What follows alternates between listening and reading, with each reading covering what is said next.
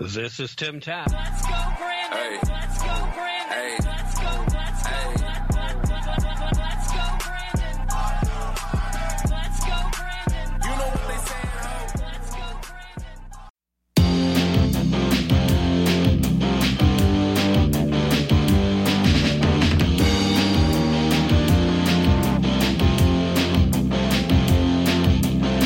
The USA is in a crucial stage. It's not because of foreign wars we wage. It's more to do with the colors blue and red. Too many laws and too much government. Can you tell me where the Constitution went? The Bill of Rights is just hanging by a thread. So many people trying to cross the border, and politicians build a new world order. Too many minds are convinced they should be led. I've gotta be free the way God made men, and I won't be ruled by the damn UN. Taking your right to self-defense. They say you're safer, but they don't make sense. Dangerous ones will not turn into guns. All the unions always ask for more. All we buy is made on foreign shores. Come a day when there'll be real hell to pay. I've gotta be free the way God made men, and I won't be ruled by the damn UN.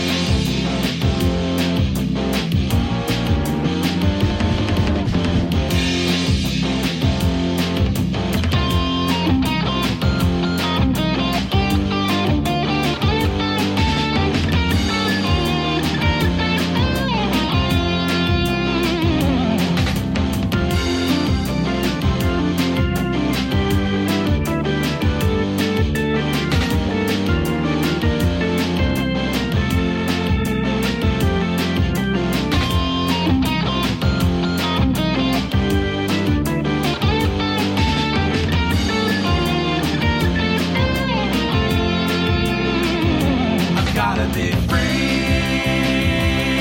the way God made men, and I won't be ruled by the damn UN. Hello and welcome to today's broadcast of Tap Into the Truth. Hope you're having a fantastic day wherever you are and whatever you may be doing, with all the usual caveats, of course. With you as always, I am your ever so humble host and, mostly peaceful while I'm at it, Tim Tapp, and I'm coming to you from historic, lovely, beautiful Roane County, Tennessee. If you're not familiar with the area, we're just a small bit away from Knoxville, if that helps you out any at all. Now, lots of stuff to get to today, so I am going to forego a lot of the usual pleasantries right off the top. I am, of course, happy to have you here listening. Thank you so very much, as always. However, lots of stuff going on that I'm going to try to get into today's program, including a couple of quick hits off the top, and I actually am going to keep them quick for a change, and then I'm going to try to get 5 major stories covered today within the 2-hour time slot.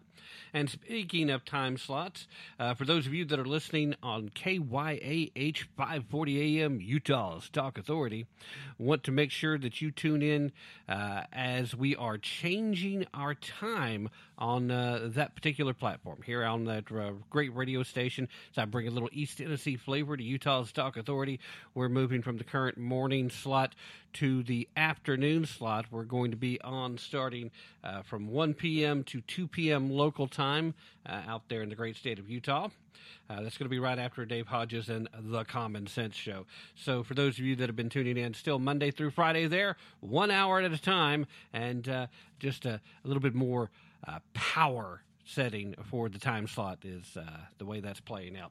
So glad to have you guys listening. Programming director out there told me he's going to play this early and then play it again in the new time slot. So for those of you that are listening to the regular time slot, you're expecting to hear the show, tune in again at 1 and let them know how much you're really enjoying the show. Meanwhile, let's go ahead and get at the action, and I'll try to remind you guys again a little later in the show as we go. This is indeed the first hour of a 2-hour live broadcast that is taking place on February 23rd, 2023. Now I'm time traveling, 2022. And, woo, before much longer, you're going to start thinking I'm having Joe Biden write my speeches here.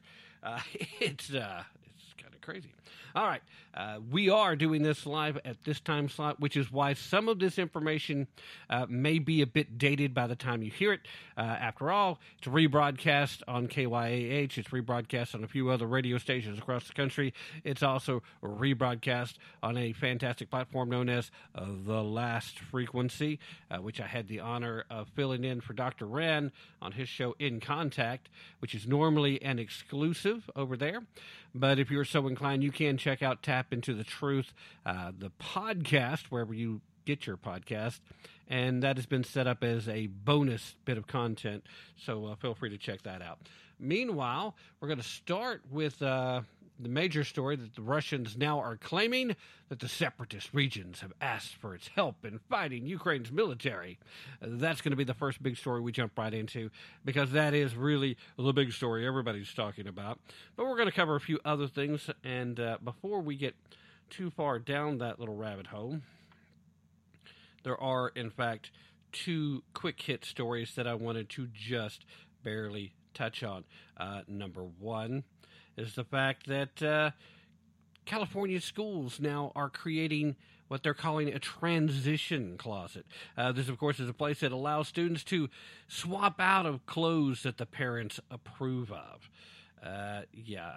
Right now we are seeing, and I have a much bigger story that I'm going to focus on a little later, same kind of deal. But we're seeing this effort. The leftists are no longer pretending. They are after our children. That's part of why I reshared an article I wrote a little over a month ago across social media today. The left are coming for our children. They want to sacrifice them on the altar of equity now. And this is just a case where parents are the enemy. Parents are terrorists if you're showing up to try to stop them. Parents are the issue. Parents approve of these clothing. Well, obviously the kids shouldn't, so they have to change their clothing so that they can meet up with their preferred gender identities instead of those selected by their parents. Now, the Post-Millennial reported that the concept emerged from Good Shepherd Lutheran Church, way out there in Fayetteville, Arkansas. Way to go, Arkansas. To help children experiment with transgenderism without their parents' knowledge. The transition closet is partnering, English really is my first language, I swear, guys, partnering with Thomas Martin Edwards, a Spanish teacher at the Oakland Unified School District and founder of the Queer Teacher Fellowship, to launch this particular project. The social media account, Teacher Exposed, unearthed footage of the teacher discussing the initiative on TikTok. According to the guy running it, the goal of the transition closet is for our students to wear the clothes that their parents approve of, come to school, and then swap out into the clothes that fit who they truly are. They literally have the nerve to invoke Superman. Of course, they've tried to uber woke Superman. The next Superman movie that's coming out is going to be a black Superman. The Superman comics are running a run now where one of Kal-El's children, who has taken up the mantle of Superman, is bi or something along those lines. We talked about it a few months back when that was all the rage. So obviously now Superman is a full-blown LGBTQ hero and no longer truth, justice, and the American way. So that's what we're looking at there. So this transition closet is something to keep an eye on. Obviously, we know. Also, another quick hit. Just want to throw it out there because I think it's kind of funny. It may even be an indicator that the Democrats are expecting that they will not have control of the White House in the next administration. Evidently, both CNN and MSNBC are feverishly battling it out, trying to court Miss Jen Psaki for a post-White House cable news spot. This according to a report that is circulating out there that was published on Puck.News. That, of course, happening today, Wednesday, February 23rd, 2022. I'm back to my original time. So, those are the two quick hits. Now, let's get to the Russia deal. Now, since last time we got together, last time I was behind this microphone, we were talking about how invasion was inevitable. I mean, it was a done deal. The Biden administration obviously wasn't going to do jack about it. We've done everything from pointing out how much more dangerous the entire world got after the withdrawal from Afghanistan and how ridiculous that played out, and all these other little bits and pieces. But then something big happened yesterday. That, of course, being that Russian President Vladimir Putin just decided to summarily create two new sovereign nations that Russia's going to recognize. And, of course, they're going to recognize these two new nations because, well, that's their excuse. They claim that not only are they going to recognize it, but he's got Russian parliament permission to send in troops as peacekeepers. So this is still sovereign Ukrainian territory. The invasion of Ukraine has been set up, and Vladimir is just kind of checking to see how this is going to play out. How is the West going to react to this? How powerful is the reaction going to be? What is the United States going to do? He's not afraid of the United States as long as Joe Biden's president. He wasn't afraid of the United States when Barack Obama was president. He wasn't even afraid of the United States when George W. Bush was president. We've seen since the last few presidents that there, in fact, was only one person installed and officially recognized as the commander-in-chief of the United States military, the chief executive, the occupier of the residency at 1600 Pennsylvania Avenue. There was only one that is missing from the cartels of Vladimir Putin slowly, methodically rebuilding the former Soviet Union, annexing territories, taking over new territories, invading sovereign nations. Only one. It happened under Bush. It happened under Obama. Didn't happen under Trump. Did happen now under Biden because it's coming. It's happening. Vladimir is now claiming that the separatist regions, their official leaders, have officially, through diplomatic correspondence, asked for help from Russia in fighting Ukraine's highly aggressive military.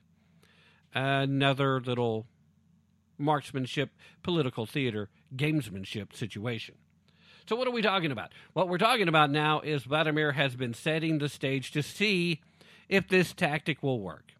I mean, Biden already said the quiet part out loud a few weeks back, right, when he made his comment about the difference between full invasion and a minor incursion.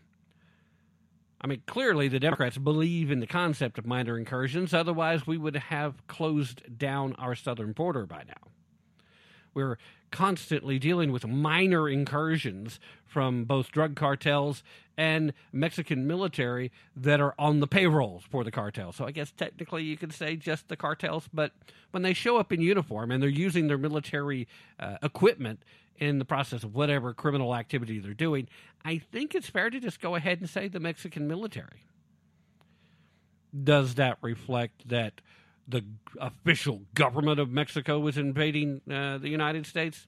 I wouldn't go that far, but I wouldn't object very strenuously against someone who did go that far. Because, it's up to the military to make sure their personnel are doing their jobs and blah, blah, blah, yakety-smackety. Okay, so what that means is by the time those of you that are listening to the rebroadcast on radio, by the time you guys get to hear this, there's a really good chance that full-blown actual fighting on the ground, the actual invasion, may already have occurred. In fact, I didn't check just a few minutes before I came on. It literally is a situation where it could happen at any moment. The Biden administration and the State Department have been saying for, about a week and a half now that we have strong intel that suggests the actual invasion may start within the next 48 hours. And they, of course, said that again yet today. I think the stage is set. I think the real threat here, however, is with the inconsistency of the reaction from the West. To this point, they basically just already ceded all of Ukraine. Now, Putin gave this really fiery speech when he was recognizing the new autonomous regions as being new and independent countries. He even went so far as to say that the entirety of Ukraine is a creation of Russia to begin with. Because the problem is Kiev, and I'm sorry, I'm going to keep saying Kiev because that's the way we pronounce it for the last 3 decades, and I'm not going to just change it on a whim. Just like I didn't start calling Pakistan Pakistan just because Barack Obama wanted. Well, that's the correct way. And no, this is the American way, which makes it correct for me as an American citizen, speaking English, although sometimes just barely. So as we're looking at this situation, Vladimir's been very strategic, and he's got plenty of time to play the game, right? He knows politicians come and go. He knew that Donald Trump was unpredictable. He didn't know what to expect from Trump. He knew Trump was a no-nonsense, shock and awe, hit it, smack people back, and then sit back and wait and see what happened. He also knew that he was very precise. Very, very precise. He would target people with a drone strike. I'm looking at you, Iranian general, hanging out in Iraq. Drone strike, take out just the bad guys. And strangely enough, unlike what Obama and Biden have managed to do with their drone strikes so far, didn't seem to have a lot in the way of collateral damage. Seemed to be pretty good at marking their targets and hitting the targets, and the targets actually being the bad guys that we were trying to take out. Surprising, amazing, and yet Trump was the most dangerous president.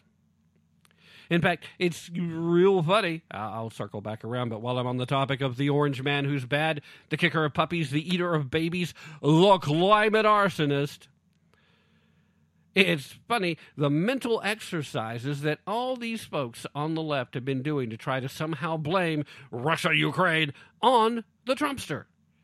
Excuse me, how many territories, sovereign nations did Putin invade or even attack during the Trump presidency? I'm thinking it's a number pretty close to nada. None. Zero.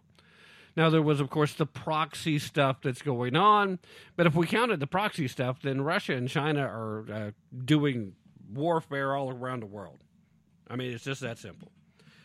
In Syria, in Israel, in Iran, in Syria, and just everywhere. They're fighting. They're sending their targets. They're using proxies. They use Iran as a proxy, and Iran says, hey, that's a great idea. So they use proxies to fight their battles. Now, the whole geopolitical landscape is so out of whack right now that they're wanting to say, oh, well, the reason they didn't move against Ukraine under Trump is because they felt like Trump was doing enough to undermine Ukraine already. And that's funny. That's real funny because the one thing Donald Trump did in regards to Ukraine was tell them to stop being corrupt or he was going to stop sending aid. Asked if there was any evidence laying around of the quid pro quo that had occurred when Lunch Pail Joe, when barely there, Beijing Biden happened to be vice president of the United States, and he went in and said, well, you're going to stop investigating the company that's hired my son Hunter, or you're not getting your money. Now, that's a direct quid pro quo that he admitted to. He himself told the story multiple times. I don't have to rehash all that, right? The point of the matter is that Donald Trump commanded respect from those that needed to respect him, and he had just a little bit of fear from those who needed to fear him. We didn't always like every tact he took. I was very critical of how much credibility he gave the North Korean dictator on the international stage. I mean, Kim Jong-un, he doesn't need credibility. But if you're going to actually negotiate in good faith with someone, I guess you kind of have to give a little something. I would have much preferred a different tact when it came to some other situations. But hey, I wasn't the commander-in-chief. And clearly, everything we'd been doing before wasn't working, so it was time for a new approach. So I'm not going to begrudge the guy too much for trying something new that, at the very least, seemed to have had the effect we were looking for. Saber rattling stopped. Testing of long-range missiles stopped.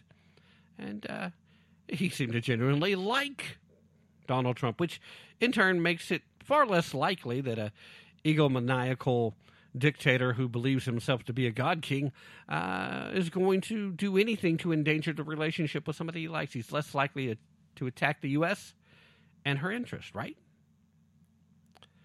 So, hey, I mean, for whatever reason you think, somehow or another, the left's got it all twisted up. They've turned themselves into pretzels, trying to use the idea. Even Stephen King threw out a tweet, and he got lambasted on Twitter for where they've just got it in their head that Trump is so pro-Russian. Even after he gave his little interview the other day, where if you listen to the whole thing in context, it's pretty clear he's not really admiring Putin. He's really poo-pooing all over Biden, and Biden deserves plenty of poo-poo. He deserves to have enough on him that now the same folks that developed the San Francisco poop app are going to develop a new Biden poop app. That's what they need to do, and it'll be a hit, at least among conservatives, I assure you. Perhaps I shouldn't give that idea away. Maybe that was my big chance, guys. Sorry. So now it's official. It's a done deal. He is literally putting out the propaganda, and the left here and in other parts of the world are more than happy to help promote the propaganda. They're more than happy to help say, and we're talking tough. Thank goodness Biden hit him hard with these sanctions that are useless. I mean, if you're going to use sanctions, just go the full 9, hit them hard. Sanctions, if you want them to be effective, have to be of the shock and awe variety. But what's most hilarious about the financial sanctions that were put in place, that were announced in Biden's little speech yesterday, is that none of them go into effect until March 1st. Look at the calendar. Time of the live broadcast right here, February 23rd, 2022.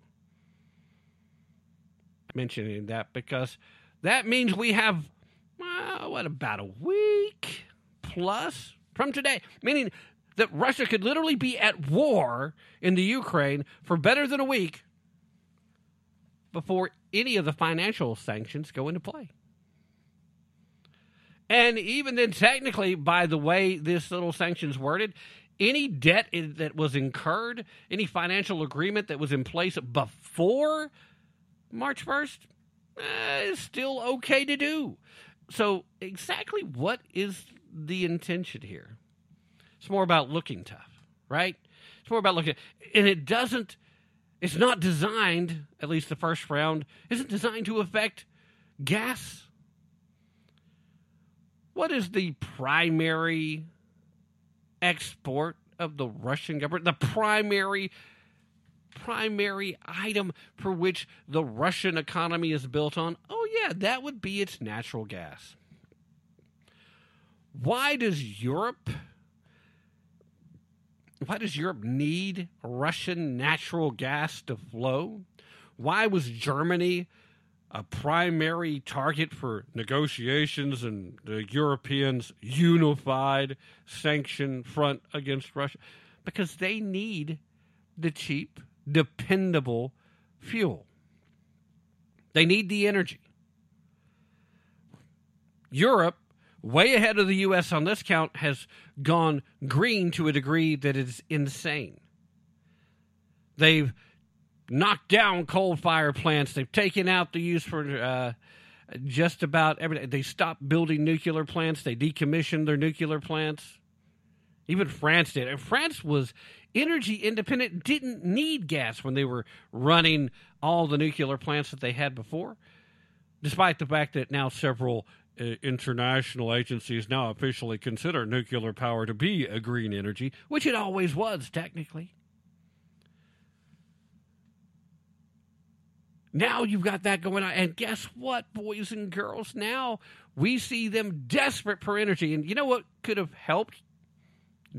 What could have helped all of Western Europe and the United States to avoid this major uptick in fuel prices and energy costs that we're going to be seeing over the next few weeks?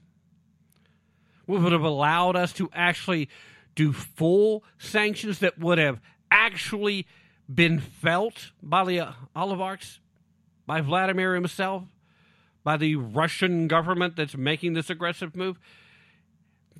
Let's say that, I don't know, that a previous president of the United States had managed to bring the United States to full energy independence by using our own natural resources, including clean coal technologies.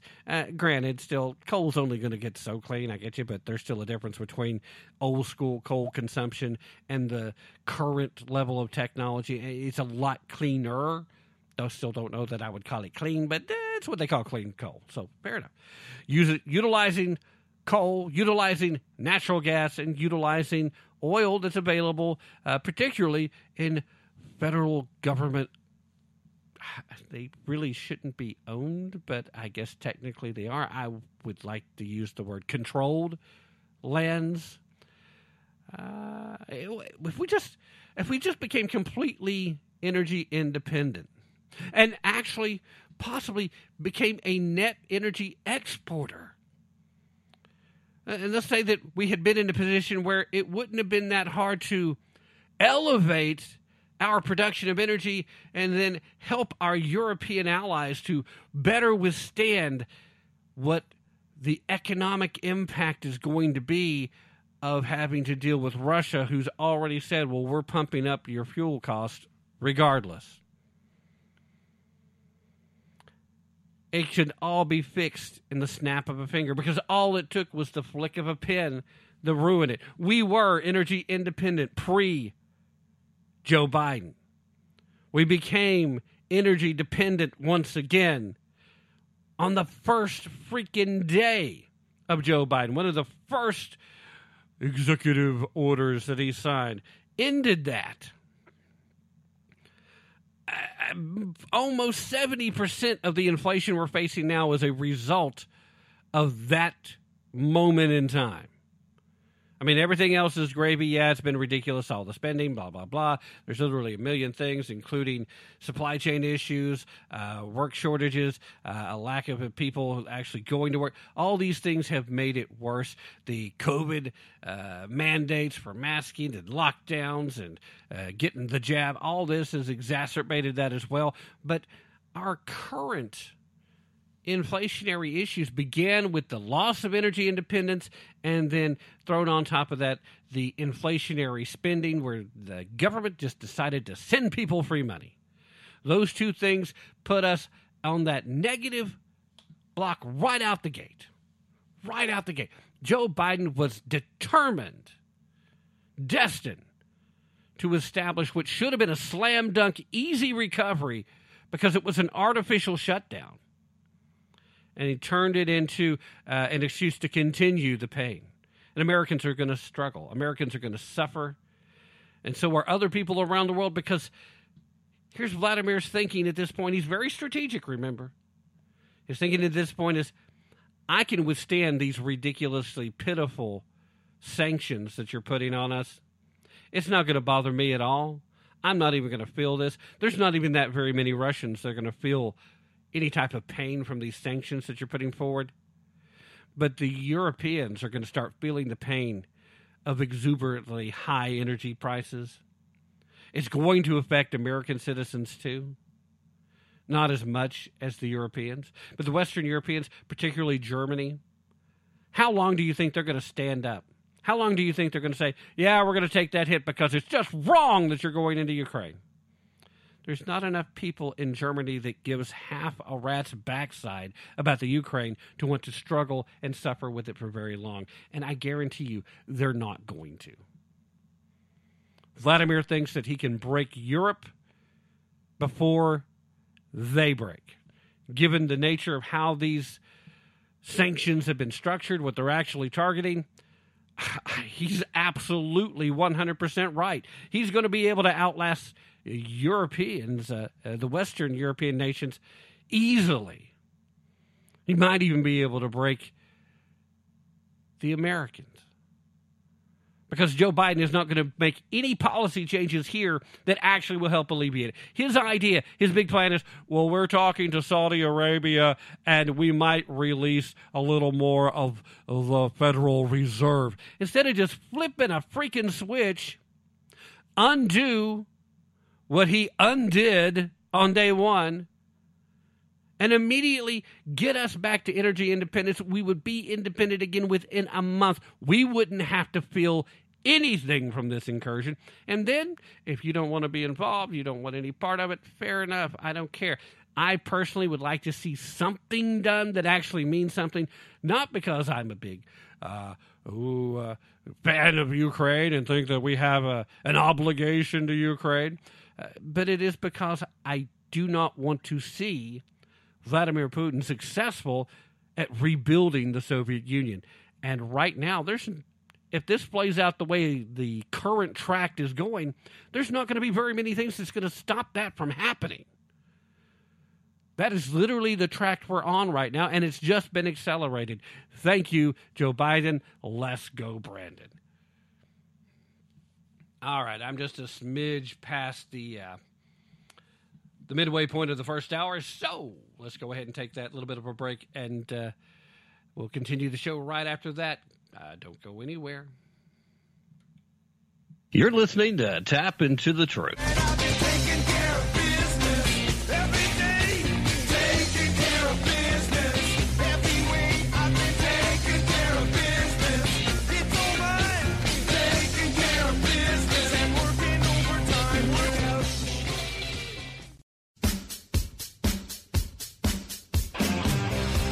Regime leader Joe Biden has warned Americans that a Russian invasion of Ukraine over there will affect Americans here. Hello, I'm Ron Edwards. On today's page from the Edwards Notebook, brought to you by Constitutional Grounds Coffee, regime leader Biden went on to say in a recent speech, quote, "I will not pretend this will not be painless." He may not be aware, but since the day Biden's regime was installed, it has been anything but painless. Up to now, he alone is responsible for any energy supply shortcomings and high prices we, the people here, are having to put up with because he, Biden, shut down our Keystone pipeline and gave approval for Russia to connect an energy pipeline to Germany, while also forbidding drilling for oil on federal lands and shutting down licensing for oil drilling in the Gulf of Mexico. By the way, I'm still wondering why the federal government owns up to 70% of the landmass in some states like Utah and turned over our national parks and some cities like New York City to the United Nations. I'm Ron Edwards. For Constitutional Grounds Coffee, simply go to BlueRidgeCoffeeCrafters.com. Ron Edwards, the new voice of America.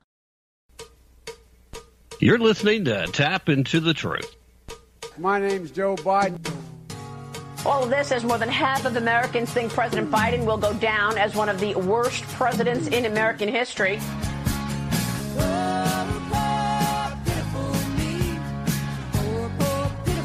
I keep forgetting I'm president.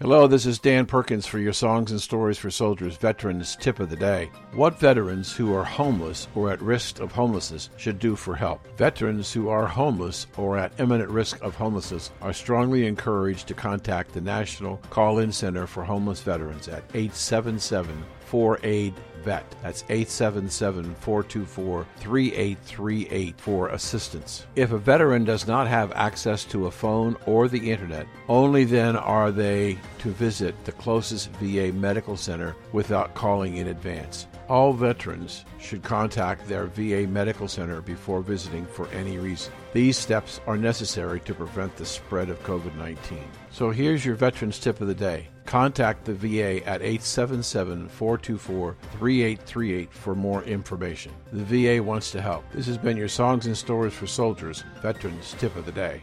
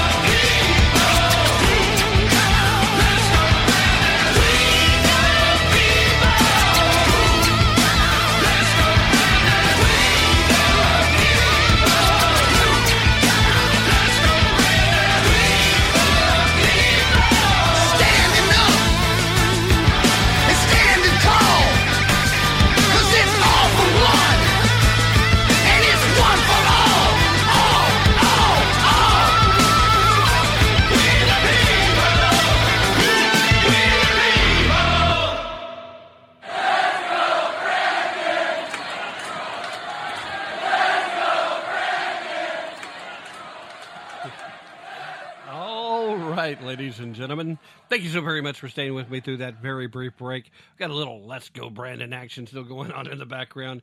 I never get tired of hearing that. Let's go Brandon.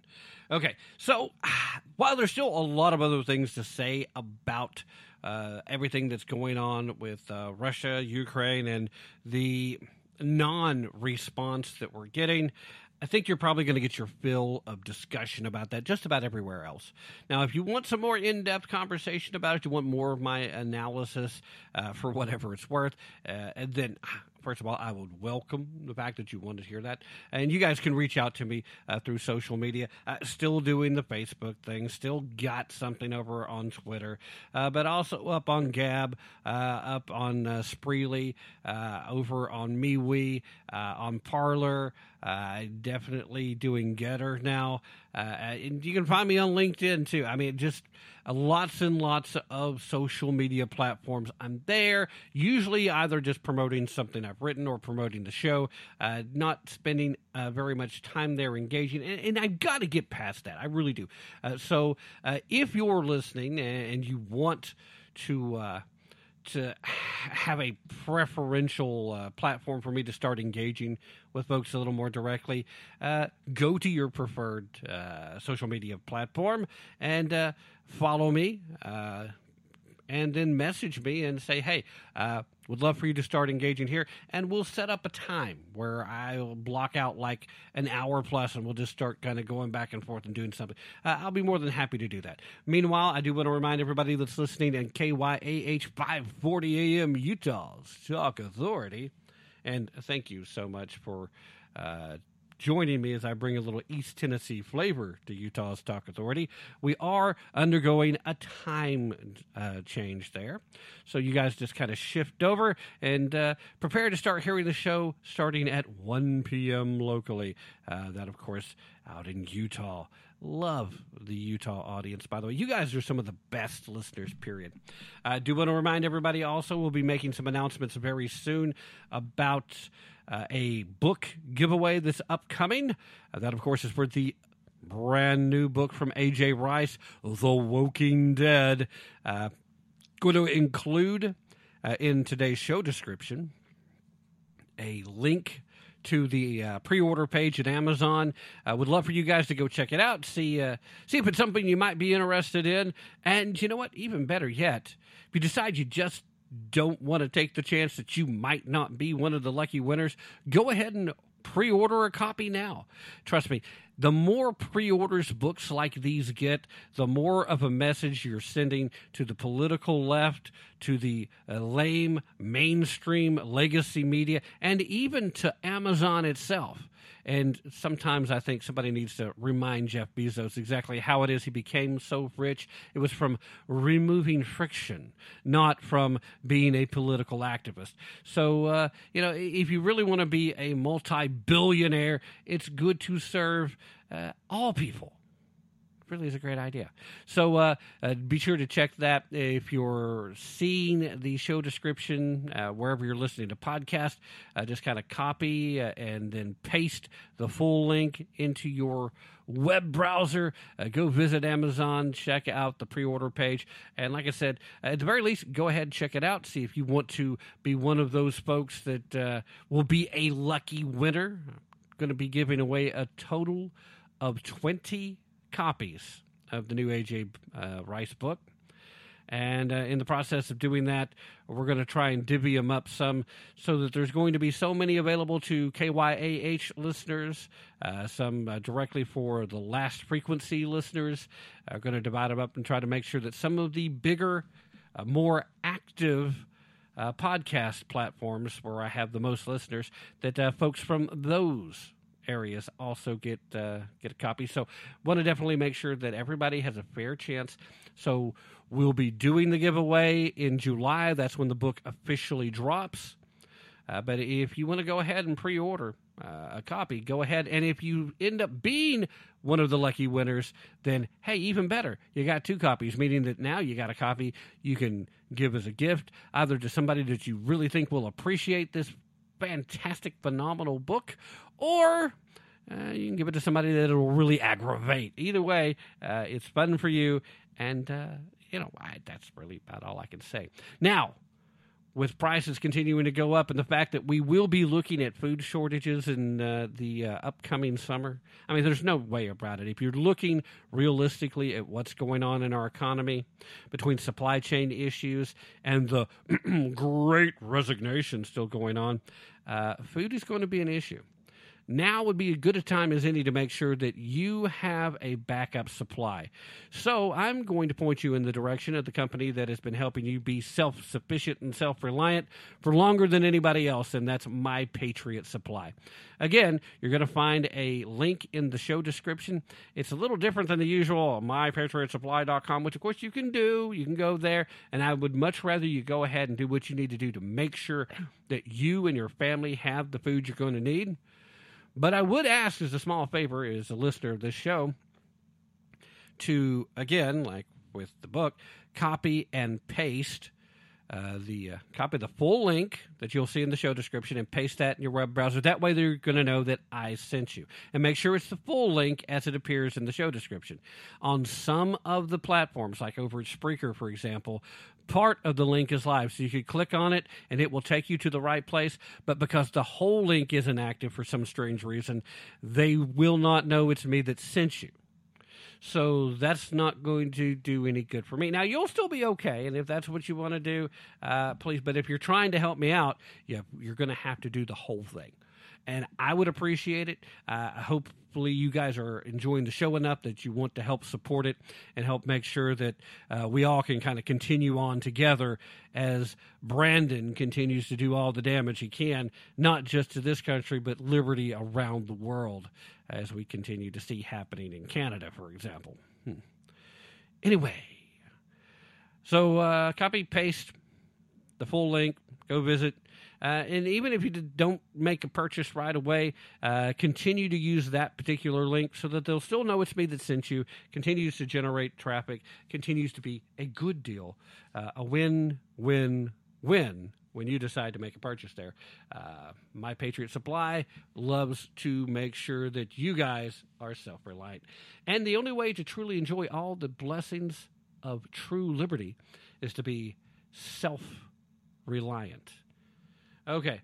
With all the talk about Russia and then some of the talk about Canada, it's real easy to forget that there is other news going on. So before this first hour comes to an end, there is another story that I think a lot of media outlets are going to try to kind of sweep under the rug.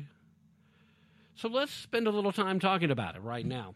That, of course, is, it's a story about our favorite mayor, former mayor from South Bend, Indiana. Of course, I'm talking about Pete Buttigieg.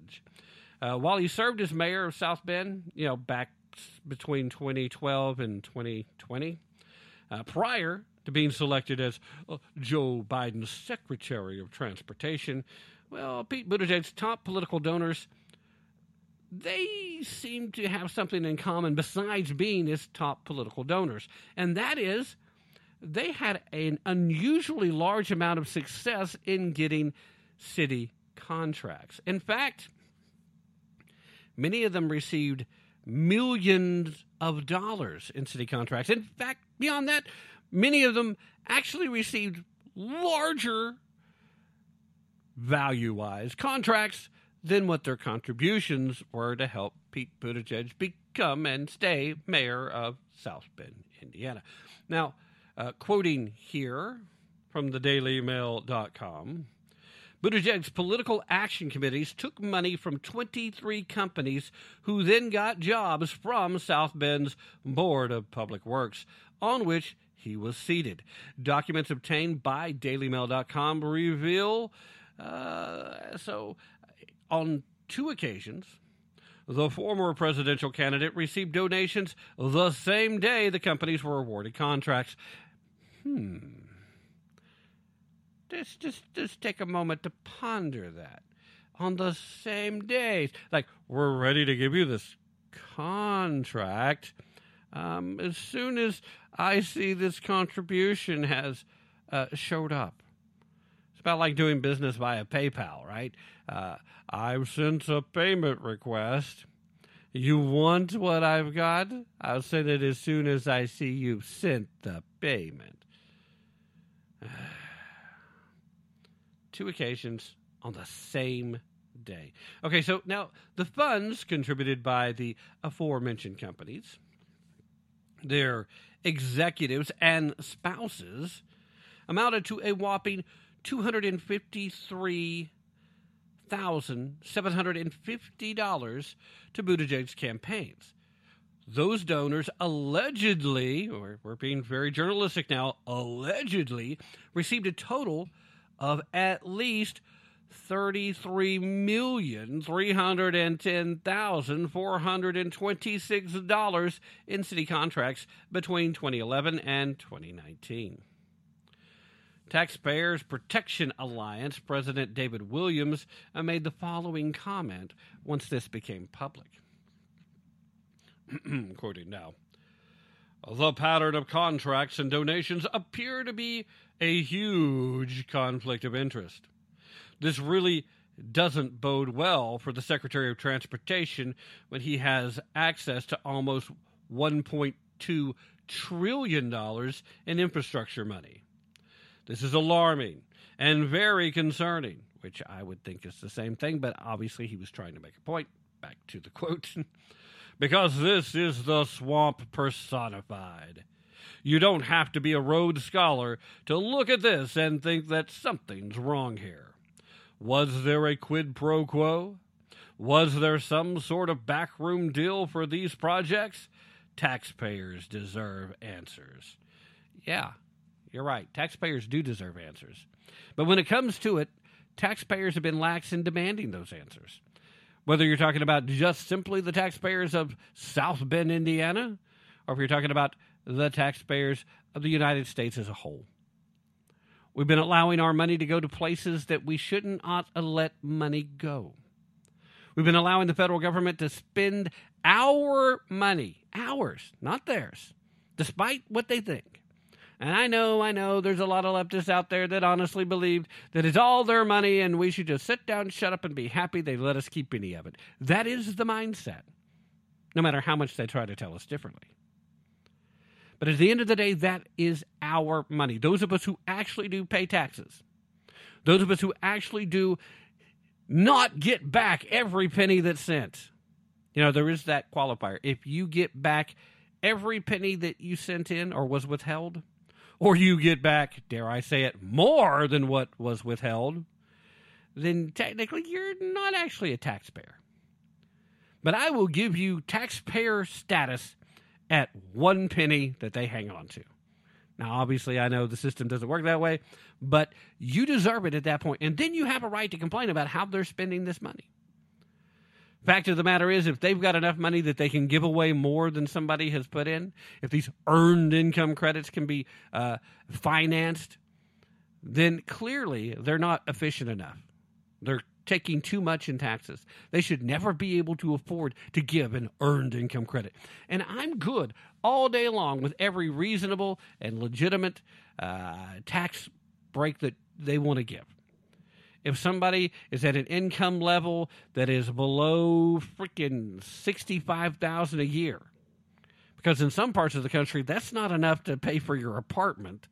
Other parts of the country, that's enough to live okay, but you're still not being able to sit back and let your money work for you unless you save enough that you eventually turn that into something and go into business for yourself. Which actually some parts of the country, if you're making that much a year, you can get there. But I'm okay with you giving every possible deduction that allows those people to pay zero tax, because at the end of the day, taxation is still theft. As a patriotic citizen, I've been browbeat into them trying to make me believe that it's patriotic to pay your taxes. And that's funny, because when it comes to them paying their taxes, it's patriotic to only pay as much taxes as you absolutely have to. It's actually an exercise in patriotism to find as many ways to get out of paying taxes as possible. And you know what? I actually do see a certain level of patriotism in that action. Because by not giving them a bunch of extra money to play with, it does force them to try to be a little more efficient with those taxpayer dollars. Or at least it used to. These days, they just ignore that and keep running up the national debt instead. But wow, we could take care of that with a quick amendment. But back to this story before I go too far down that primrose path, because that is a topic that I can certainly get carried away with.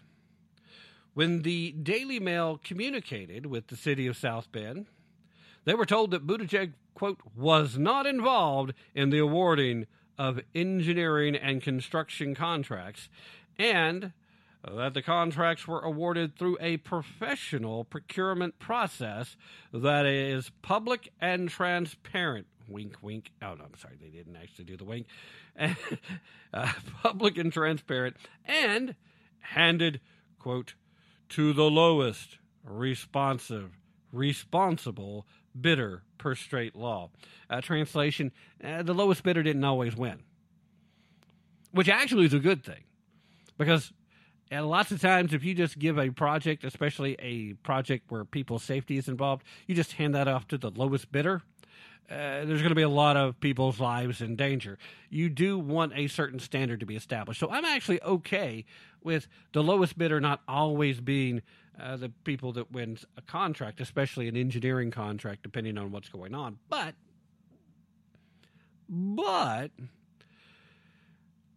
I will once again use that great phrasing that once upon a time in this country that even the appearance of impropriety was enough to end a political career. Once upon a time in this country, and I know it feels like a fairy tale now, but it really wasn't that long ago.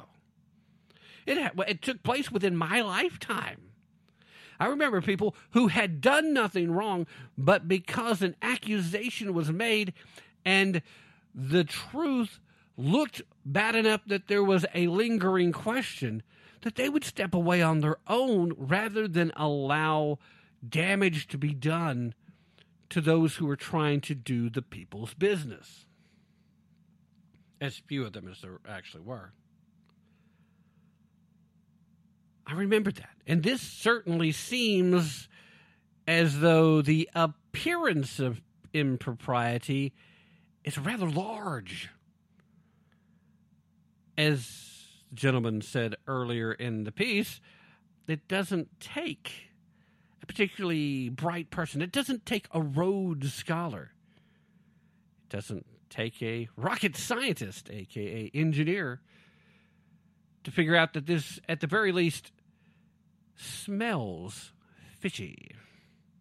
Anyway, the Daily Mail cited several examples of donors to Buttigieg's political campaign and subsequent interactions between Buttigieg and the companies connected to the donors. Buttigieg's 2011 mayoral campaign received $1,500 from a co-owner of Indiana infrastructure firm American Structure Point. Representatives from the company met with Buttigieg in the autumn of 2012. 2 months later, Buttigieg revealed former American Structure Point executive Eric Horvath. If I'm butchering your last name, Eric, I apologize. Announced that Eric would be director of the South Bend Department of Public Works. How convenient.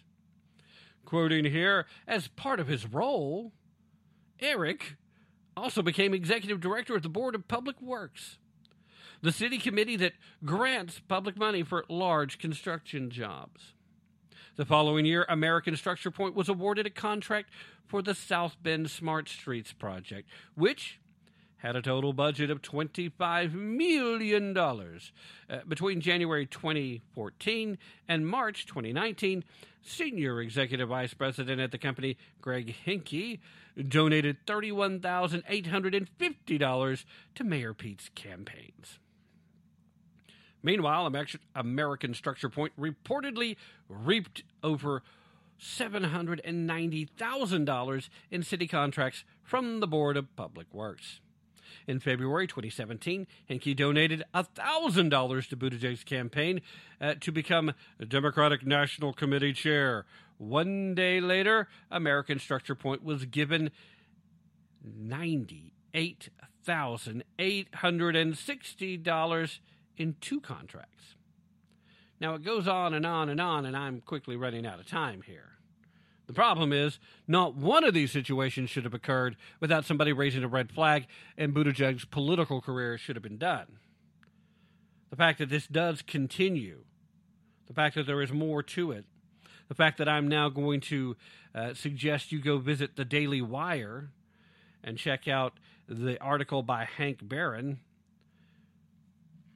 that tells you that all you need to know. It does tell you all you need to know. Too much stuff was going on. There is, at the very least, the appearance of impropriety. There is, at the very least, an obvious stench, as it is stated in this article.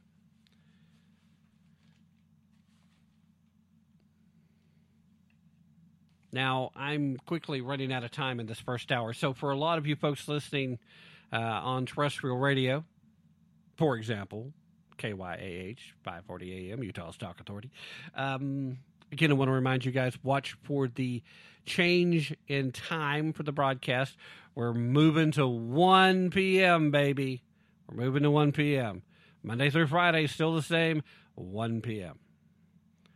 And hey, guys, everybody else that's broadcasting the show, if you guys will let me know the times, because once upon a time I knew the schedules for everybody that was broadcasting. Now things have shifted around to the point that I don't know exactly what time the rebroadcasts are being aired.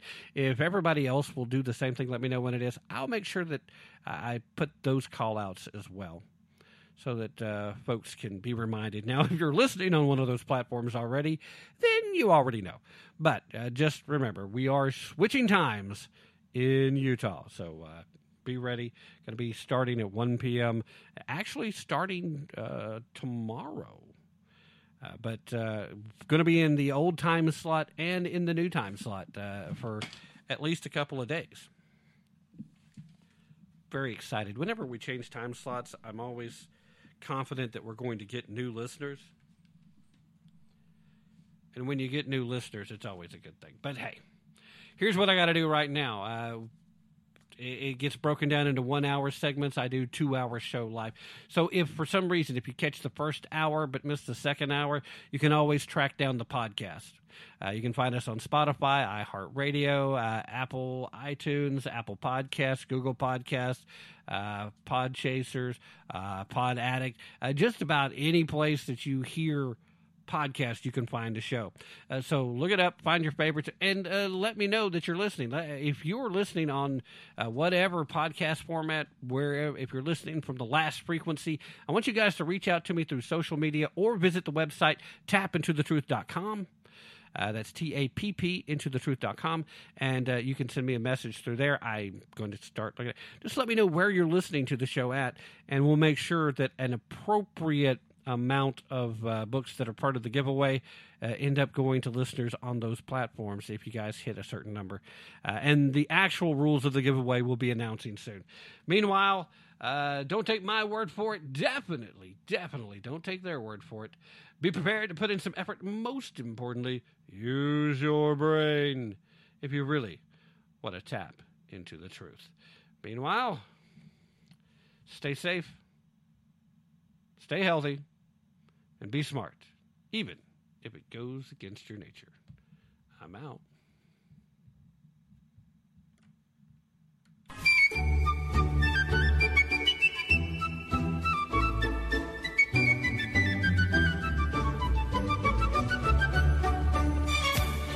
I'm Ron Edwards, host of the Edwards Notebook, and you're listening to Tim Tapp and Tap into the Truth.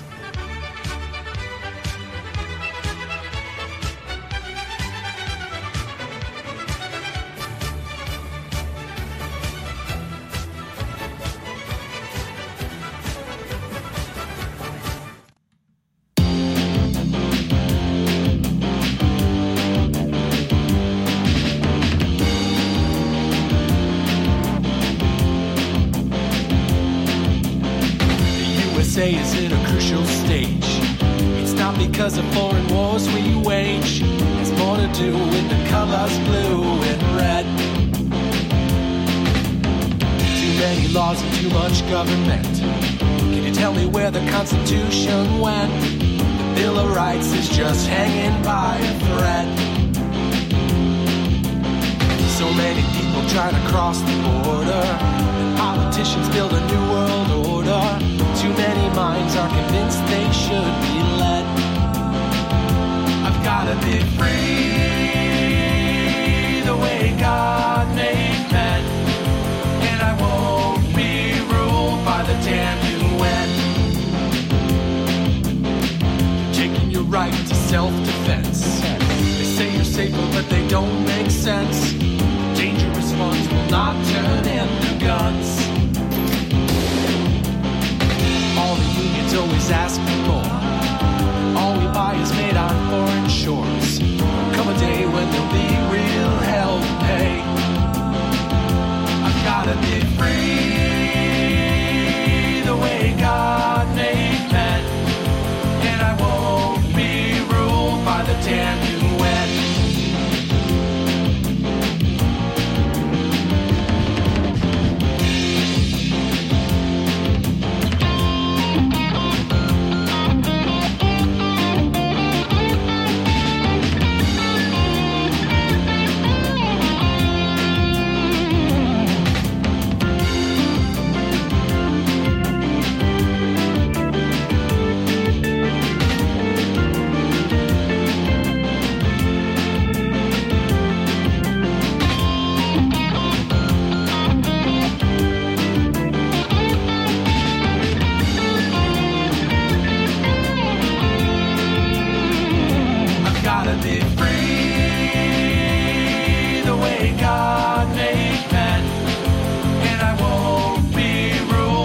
Damn UN. Hello and welcome to today's broadcast of Tap Into the Truth. Hope you're having a fantastic day wherever you are and whatever you may be doing, with all the usual caveats, of course.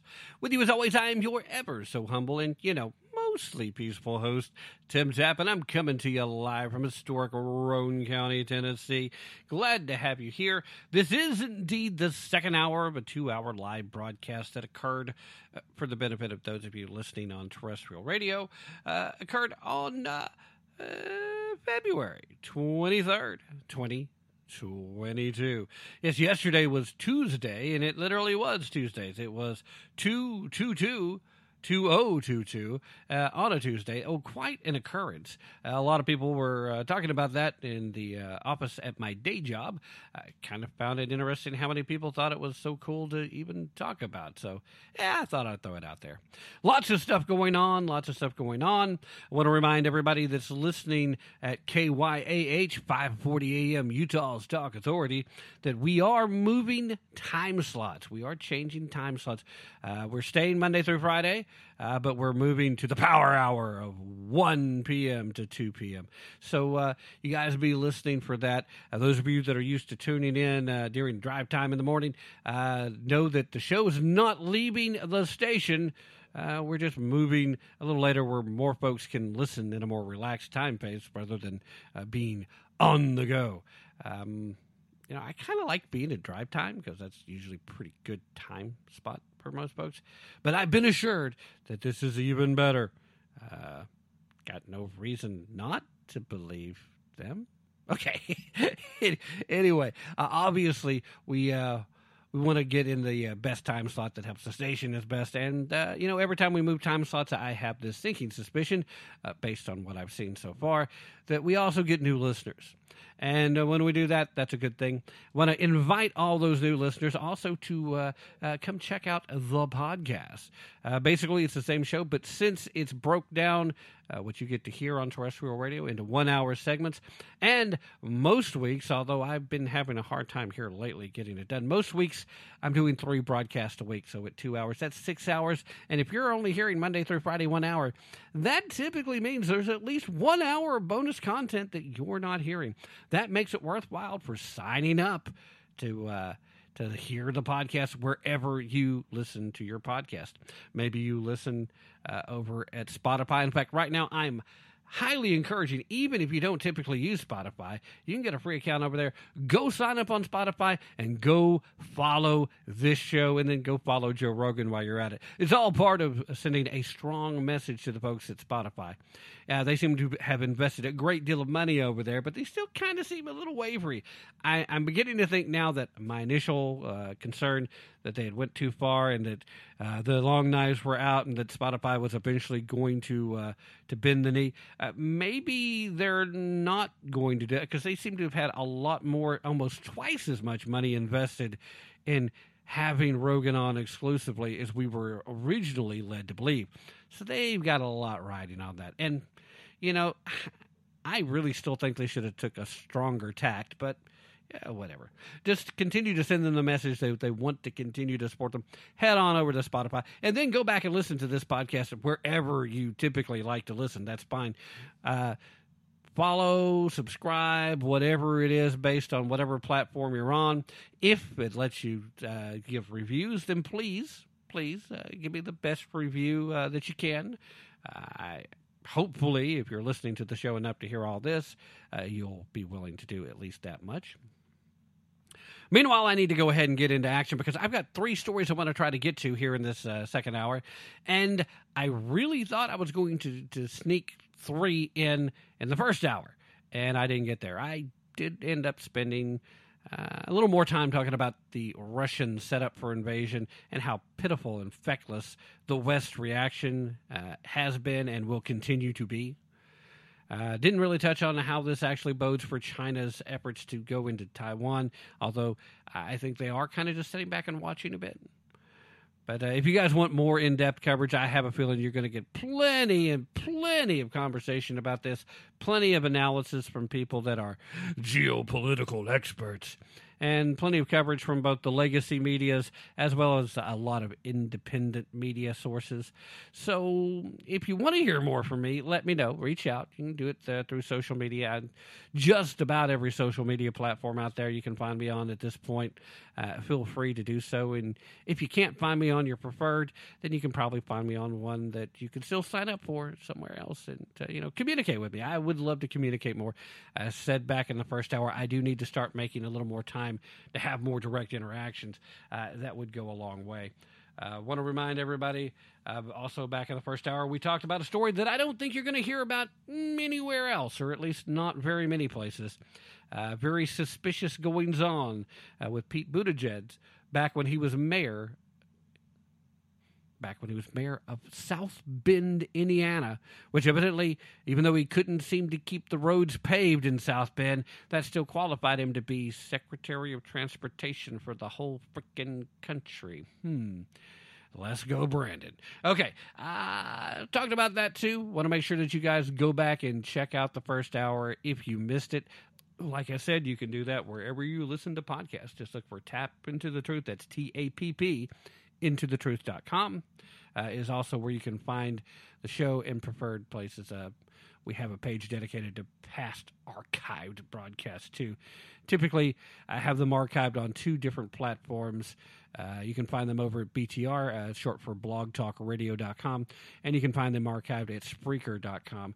But, pretty much the entirety of the archives can be found on most of those podcast formats. I mean, whatever platform you're listening to. And again, I'm really pushing the podcast stuff right now because that is my sole source of monetization for this. And I would at least like to break even with what I'm spending to do this. All right, let's get to the show. I've already babbled for nearly 10 minutes. That's not good. All right, so I'll let you know what we talked about in the first hour, and these are important stories, but there are some more important stuff. This one, part of the culture war. We did touch on in the quick hits one of the situations going on in California where they're creating a transitioning closet. Well, the reason why, air quotes work really good on radio, why educators think that they know better was summed up pretty well in a brand new column that was put out in a New York magazine. Well, a New York magazine columnist put out a column saying that parents are, quote, household tyrants, and that the GOP is imposing conservative agenda on students. Ooh, how terrible. Okay, so here's the article, and then we'll go from there. Parents are household tyrants, and the Republican Party's push for parents' rights in education is part of its lurch towards far-right authoritarianism, according to the New York magazine on this past Wednesday. The article, titled Household Tyrants, was written in the magazine's Intelligencer website by senior writer Sarah Jones. In this particular article, the author argues that Republicans are using education policy to impose a conservative agenda on children through parents. Jones begins by discussing the Florida legislature's passage of a bill banning discussion of sex and gender topics in elementary schools, commonly called Don't Say Gay. Now, that is a misnomer. It is crap. Basically, what this bill does, it says, at least until a child reaches puberty age or gets really close to being pre-pubescent, when they're about to go into puberty, none of these discussions are appropriate at school. It should be, and it is the role of parents to have these discussions at home with their children. It is the role of a parent to be a household tyrant, because guess what? They're the ones paying for everything, at least in the old-fashioned days.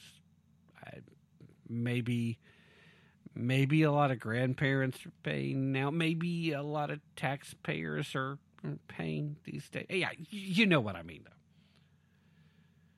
So Florida is taking this move to try to make sure that, hey, guess what? We are not going to let you start trying to indoctrinate and confuse these children. We're going to wait till they get close to puberty, and then we're going to do the traditional sex education stuff, and we need to be more measured with how we have these conversations in the first place. So they're not actually even trying to say that nobody can have conversations about homosexual activity or who homosexuals are. Nobody can have conversations about transgenderism or gender dysphoria. They're not doing any of that. What they're saying is nobody should be doing that until the kids get around 12 years old or older. I forget exactly what the specifics are in the bill. I was looking at it several days ago, and it is, basically what I think most people can agree is an age early enough that they are going to start going into puberty soon. Some of them may have started puberty early. That's one of the upsides of great nutrition. And that is something that we've had in this country for a while, although there's some serious questions about what kind of nutrition we're getting from our food these days. But that's a topic for another day. Back to the article here. The bill, of course, is commonly called Don't Say Gay. It's commonly called that by left-wing critics. And a proposed amendment that would reportedly have required schools to inform parents within 6 weeks if a child disclosed their sexual orientation or gender identity. So, again, I'm not sure why a child would be doing that at school, but I suppose that you could see them talking to classmates, saying something, and a teacher overhearing, or perhaps even in the case of some of these activist teachers, them somehow or another being that advocate, like we talked about back in the first hour. So one of the amendments that were proposed and ended up not being in the final bill would have said, okay, you got 6 weeks to let the parents know. This is still something parents should know. And the left is going to constantly try to tell you, oh, no, parents don't need to know that. We're trying to provide a safe space for these students to express themselves away from the anger of the parents who aren't going to understand. It's not your place. That's the part they have trouble understanding right now, the part where they're going to try to convince you that I'm wrong.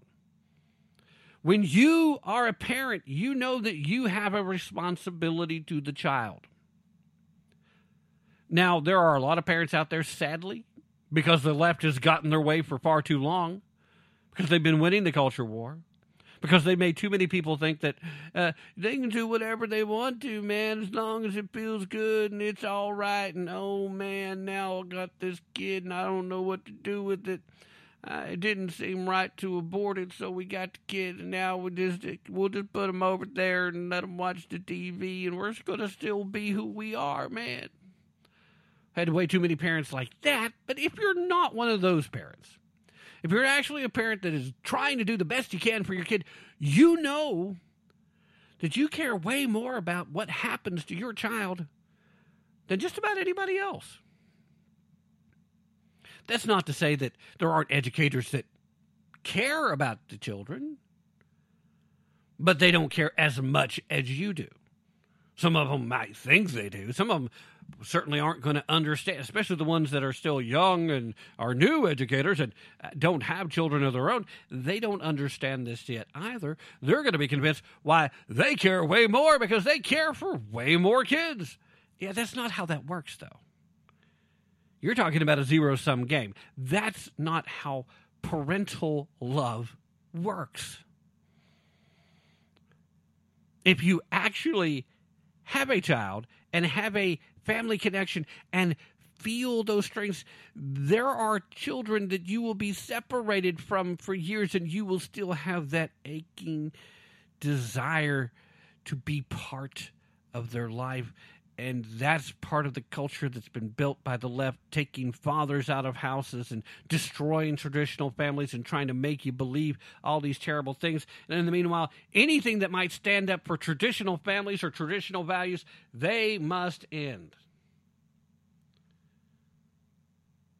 The author here also took issue with Missouri Senator Josh Hawley's proposed federal Parents' Bill of Rights and Texas Governor Greg Abbott's proposed state-level bill, which aims to make parents the primary decision makers in their children's education, which, again, they should be. Again, these teachers really don't get it. I think by now most of us have seen the little TikTok video of the one teacher going, well, what they don't know is the parents, you're not my boss, so suck it. It's just, what? The check that you go cash may say whatever county school system you work for or whatever city school system you work for, or may even just say the state of wherever you're at, but that's paid for from the taxpayers. So guess what, educator? Learn some basic stuff. Go read a book. Should be good at that if you're an educator, right? Figure it out. Maybe it's time for you to go suck it. Because you do work for the parents. You work on behalf of the parents.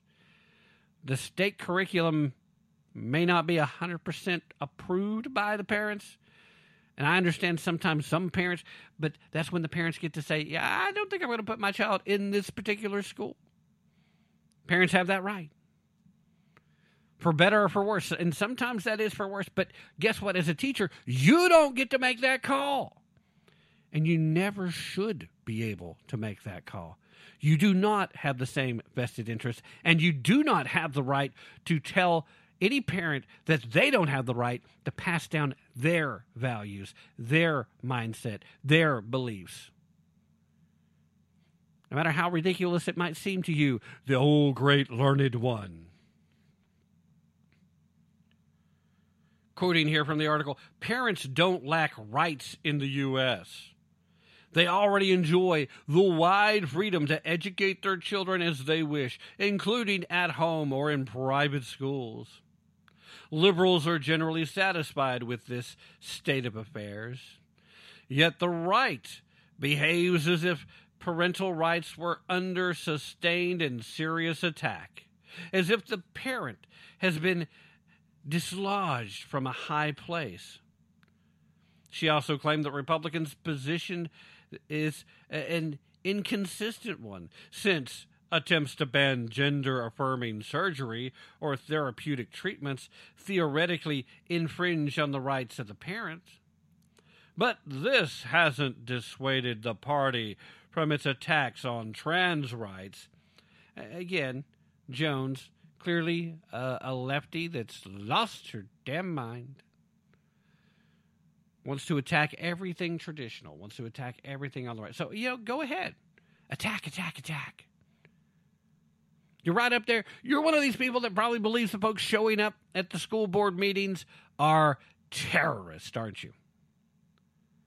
Do you have kids, Miss Jones? I can't help but wonder. I mean, Jones took issue with the party's push to ban critical race theory, with the efforts to reopen schools, the efforts to unmask students. Took issue with literally everything that conservatives have been trying to do, and then the whole process continued to just say that parents are household tyrants. Are parents household tyrants? Should parents be household tyrants? I'm going to say yes. Yes, they should be. It's my way or the highway, and if you don't like it, you can get out. This will be your motivation to go be a fully functional, self-sufficient human being, young person. I was about to say young man because I imagined somebody talking to me when I was a kid. But let's make it more gender neutral. No, not because that's what the left would want, because sometimes young ladies need to hear it too. So, young person. It's a good motivator. And it really is a good motivator. Now, that's the primary reason why when I moved out, I wanted to move out. It's like, Mom, Dad, love you, but it's time for my own house, my own rules. Sadly, I did have to come back hat in hand once, and I tried to get out of Dodge as quick as possible because it did not take long at all for me to remember why it was I wanted to leave. And again, they weren't doing anything wrong. It was just their house, their rules. And once you get to a certain point, you should want to live under your own rules. But you should also believe, and here's where the major disconnect between a lot of young folks now and the folks of our generation and previously tends to differ. The reason you get to live by your rules is because you're living under your own roof. You're self-sufficient. You're taking care of your own business. You're working, you're earning, you're coming up with your own cash, and you're facing whatever consequences for whatever actions you take. God bless America. Can't just do that just anywhere around the world. And it really is awesome. Should be a good motivator. You don't like the rules of the house? Then get out there, get yourself a job. J-O-B time, baby. J-O-B. Get yourself some skills, get yourself some education, find yourself whatever tools you need, learn what you need to do, learn a trade, get a degree, whatever it is you need to do to pursue your happiness, follow your dreams. But also be responsible as you go, and you can set your own rules. The world will be your oyster, and you don't have to worry about the household tyrant, because that tyrant will be you. And you will get to open up your home to somebody, and then you will get to set the rules. And trust me, that's what you want to do. Self-sufficiency makes me think about My Patriot Supply. Go ahead and check out the link in the show description, or visit me at tappintothetruth.com. That's TAPP intothetruth.com.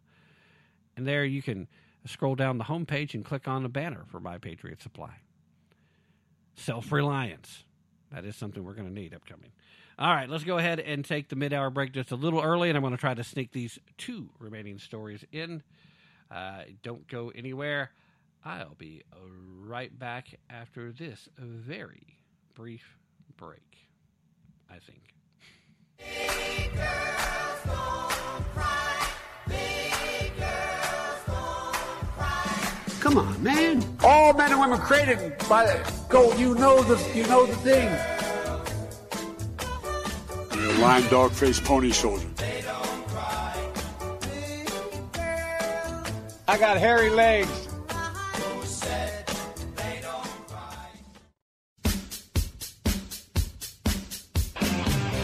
In 1941, when the Japanese bombed Pearl Harbor, only 3.8% of babies born in the United States were born to unwed mothers. Hello, I'm Ron Edwards. On today's page from the Edwards Notebook, brought to you by Constitutional Grounds Coffee. During my formative years growing up in Cleveland, my dad spoke of the importance of fully intact families. In fact, he believed that the United States would only be as strong as her families. I long ago came to the conclusion that Dad's belief in the importance of strong families for the stability of our republic was spot on. Today, our one-time envy of the world nation is suffering the impact of over 40% of children being born into one-parent homes where fathers are not present. If this trend is not reversed very soon, our days as a great, powerful nation will be over. The Saul Alinsky-inspired leftists, along with their foreign friends like the Chinese, are celebrating this troubling trend that could help render our beloved nation unable to sustain herself or defend herself from enemies, both foreign or domestic. I'm Ron Edwards. For Constitutional Grounds Coffee, simply go to BlueRidgeCoffeeCrafters.com. Ron Edwards, the new voice of America.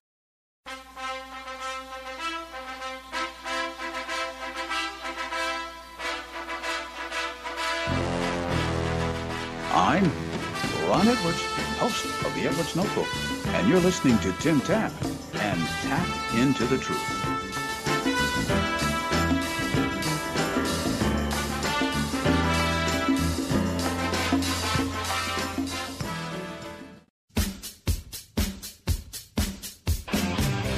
Throughout American history until recent decades, each generation passed down the importance of personal responsibility, which is one of the main components of true liberty. Hello, I'm Ron Edwards. On today's page from the Edwards Notebook, brought to you by Constitutional Grounds Coffee. Liberty is freedom with responsibility. If there are any positive observations one can enumerate concerning the brutal coronavirus scandal that has been used by big government, big insurance, big pharma, and big hospitals like Beaumont Hospital in Royal Oak, Michigan, to try and take control of our personal health decisions, including whether we should accept being forced to take shots that allegedly do nothing to prevent the spread of a man-made coronavirus, but rather spreads spike proteins that are potentially harmful to anyone who comes in close contact with those who obediently took the jab. The good news in the midst of all of this madness is that more and more Americans are taking personal responsibility for their own health and are rediscovering freedom with responsibility. I'm Ron Edwards. For Constitutional Grounds Coffee, simply go to BlueRidgeCoffeeCrafters.com. Ron Edwards, the new voice of America. Our Constitution is a document in which we, the people, tell the government what it is allowed to do. We, the people, are free. Just a song before I go, to whom it may concern. It's easy to get burned. Thunderdam's simple. Get to the weapons, use them any way you can. I know you won't break the rules. There aren't any. Welcome to another edition of Thunderdome! All right, ladies and gentlemen, we are back after that very brief break. That's a special little tidbit. Shout out to Corey. You know who you are. We were having a brief conversation today, and the rules of Thunderdome came up today. So felt the need to replay that little bit. So I hope you're listening, Corey. If not, damn it, what are you doing? Okay, let's get back to it. Beforehand, I want to remind everybody that there is a great new book coming out from A.J. Rice, The Woking Dead. Yeah, it's about wokeness and how it's ruining the country. The topic's something you're familiar with, but it's going to be a really good book. It drops in July, and listeners to this program will be eligible to receive a free copy of said book. Want to make sure that you guys are listening for the upcoming announcements about the rules for becoming eligible to be part of the Lucky Winners Club. Going to be giving away a total of 20 books, and we'll be shipping them out throughout the United States primarily. If you are a listener from outside of the country and want a copy, if you'll give an address somewhere in the United States that I can send it to, and then have whoever is there get it to you the rest of the way, you're just as eligible. You'll just have to let me know ahead of time that I just need an address in the U.S. That's really going to be the only real limitation as far as that goes. Although I want to try and divide it up and make sure that listeners in various platforms all have opportunities. And I want to make sure more than one listener at each platform does. But we'll make a final determination how that all plays. Once I have fully conferred with programming directors at the terrestrial stations, folks that are operating the online platforms that are rebroadcasting the show.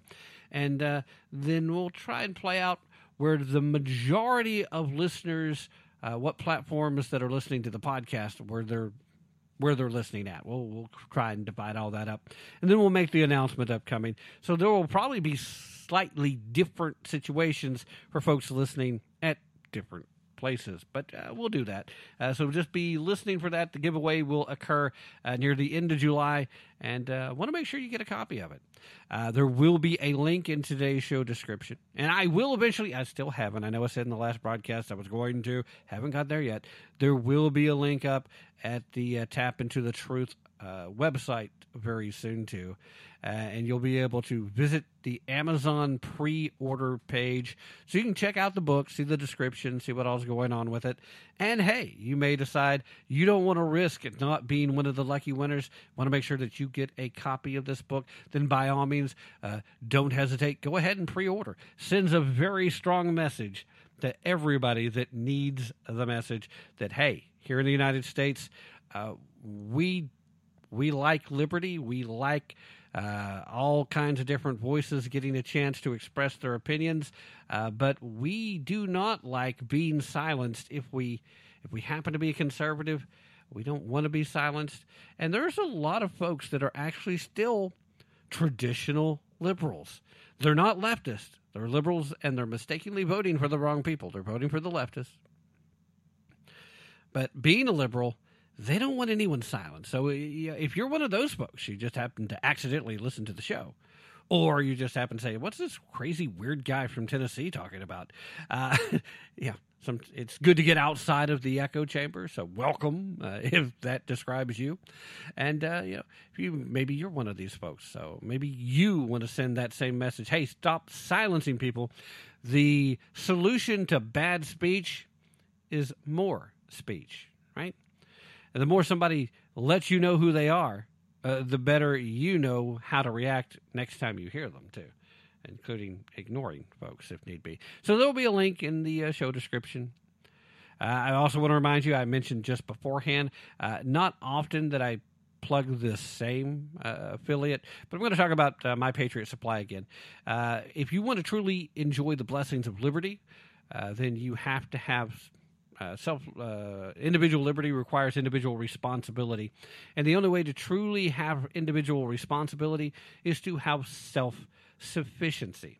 And nobody's been helping you be self-sufficient longer than My Patriot Supply. Now, you can take the shortcut and just go to mypatriotsupply.com. Yeah, you can do that, but that's not going to help me out any. So if you want to help support the show, what I'm going to ask you to do is to go to the show description, copy and paste the link in that show description. Once you've copied it, then you're going to paste it in your web browser, and you are going to go to their site. And you're going to see everything they've got going on. And trust me, right now, I think it's pretty safe bet. I'm pretty sure you can put this in the bank, given where supply chain issues are and the continuing issues with a hard for employers to find employees, especially for food-related stuff, because that's where a lot of the hard work is.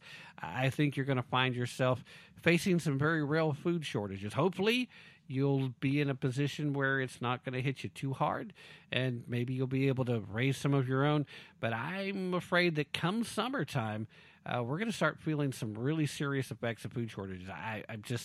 It's just a bad feeling I've got, and I would be very remiss if I didn't tell you that that's what I kind of see coming. Now, I hope I'm wrong. I really do. I definitely don't want that to be the case. But what I really do want you to do is make sure that you are prepared. And My Patriot Supply is a good way to be prepared for such food shortages. Prepare for yourself, prepare for your family, prepare for your friends, whatever it is you need to do. Visit My Patriot Supply and check them out. But please use the link in the show description. Or if you're listening on terrestrial radio and it's not convenient for you to do that right now, then just come visit me a little later at tappintothetruth.com. That is TAPP, into the truth, all one word, .com. All right, enough of that business. You do have to use the whole link, though. I know some of the platforms, the link's going to appear to be live. If it is, it's probably not going to be the whole link. Now, if the whole link ends up being live, then okay. But make sure the whole thing lights up, and you'll be able to tell. Otherwise, it'll still take you there, but they're still not going to know it's me. So either do that or go visit me on Tap Into the Truth and hit a banner. And that's enough of that. I've yammered on, and I still have 2 stories to go, so I'm really going to have to go quickly. Now, both of these I think I can cover pretty quickly, so let's go at it. If you happen to be one of the lucky people that do not watch CBS News, then you can count yourself as lucky. If you're somebody that does not spend a whole lot of time on Twitter, then you are also lucky. Good for you. I'm going to give you gold stars all the way around. But CBS News was literally clobbered earlier with a lot of criticism online after the so-called news organization posted a tweet that ridiculed, a lot of people ridiculed as being propaganda, seemingly conflating Joe Biden, barely there, Beijing Biden, Joseph Robinette Biden Jr., his economic troubles, basically say that from the very beginning, the economic troubles are a result of repercussions from the Russia-Ukraine conflict. Yeah, quoting right here, the tweet from CBS News. Quoting, "The U.S. economy has been hit with increased gas prices, inflation, and supply chain issues due to the Ukraine crisis." Say what now? The economy's been hit with increased gas prices since the minute he signed the executive order that ended our energy independence. We've been hit with inflation since the minute he signed that executive order, and it's inflation that only got worse because guess what? Energy inflation affects almost every other part of the economy. If something becomes more expensive to transport, if something becomes more expensive for you to receive your parts because you need it transported to you before you can build the new thing, and then you want to ship that new thing out, If you're a manufacturer, if you're building a car, if you're a food manufacturer and you're making some confectionery, well, then you need several ingredients sent to you. And then you're going to need to turn around after, if you're fortunate enough to have enough employees to get your stuff done, then you're going to need to turn around and ship it to your customers. If you're literally in business at all, if you're a quick service restaurant, and say a quick service pizza restaurant, for example, well, then the cost of getting all your ingredients delivered to whoever packages your ingredients went up. The cost of those packaged ingredients making it to you went up. And the cost of you paying delivery costs went up. So one increase in the fuel rate literally hits you 3 different times before the consumer has to cover all those costs. Supply chain issues. I'm pretty sure the supply chain issues have been in place since before Biden took over because of the artificial shutdown of our economy. The COVID lockdowns, as I recall. So, yeah, as they try to rewrite history in real time, the memory hole, which in 1984 was actually a real thing where they would take stuff and just throw that into the memory hole. Online, they just go and edit stuff. They change stuff. Somebody who wasn't paying attention just 3 months ago might actually believe something like this. Well, the U.S. economy has been hit with increased gas prices, inflation, and supply chain issues due to the Ukraine crisis. Yeah, no. No wonder people criticize this as being propaganda. Quoting here, although many Americans may prefer that the U.S. stay out of the conflict between Russia and Ukraine, the brewing violence and political fallout are already hurting their wallets. Now, the piece linked to this tweet thread, it reads, gasoline prices, which have hit 8-year highs, could surge even further if the hostilities escalate or if the U.S. lawmakers pass another round of sanctions.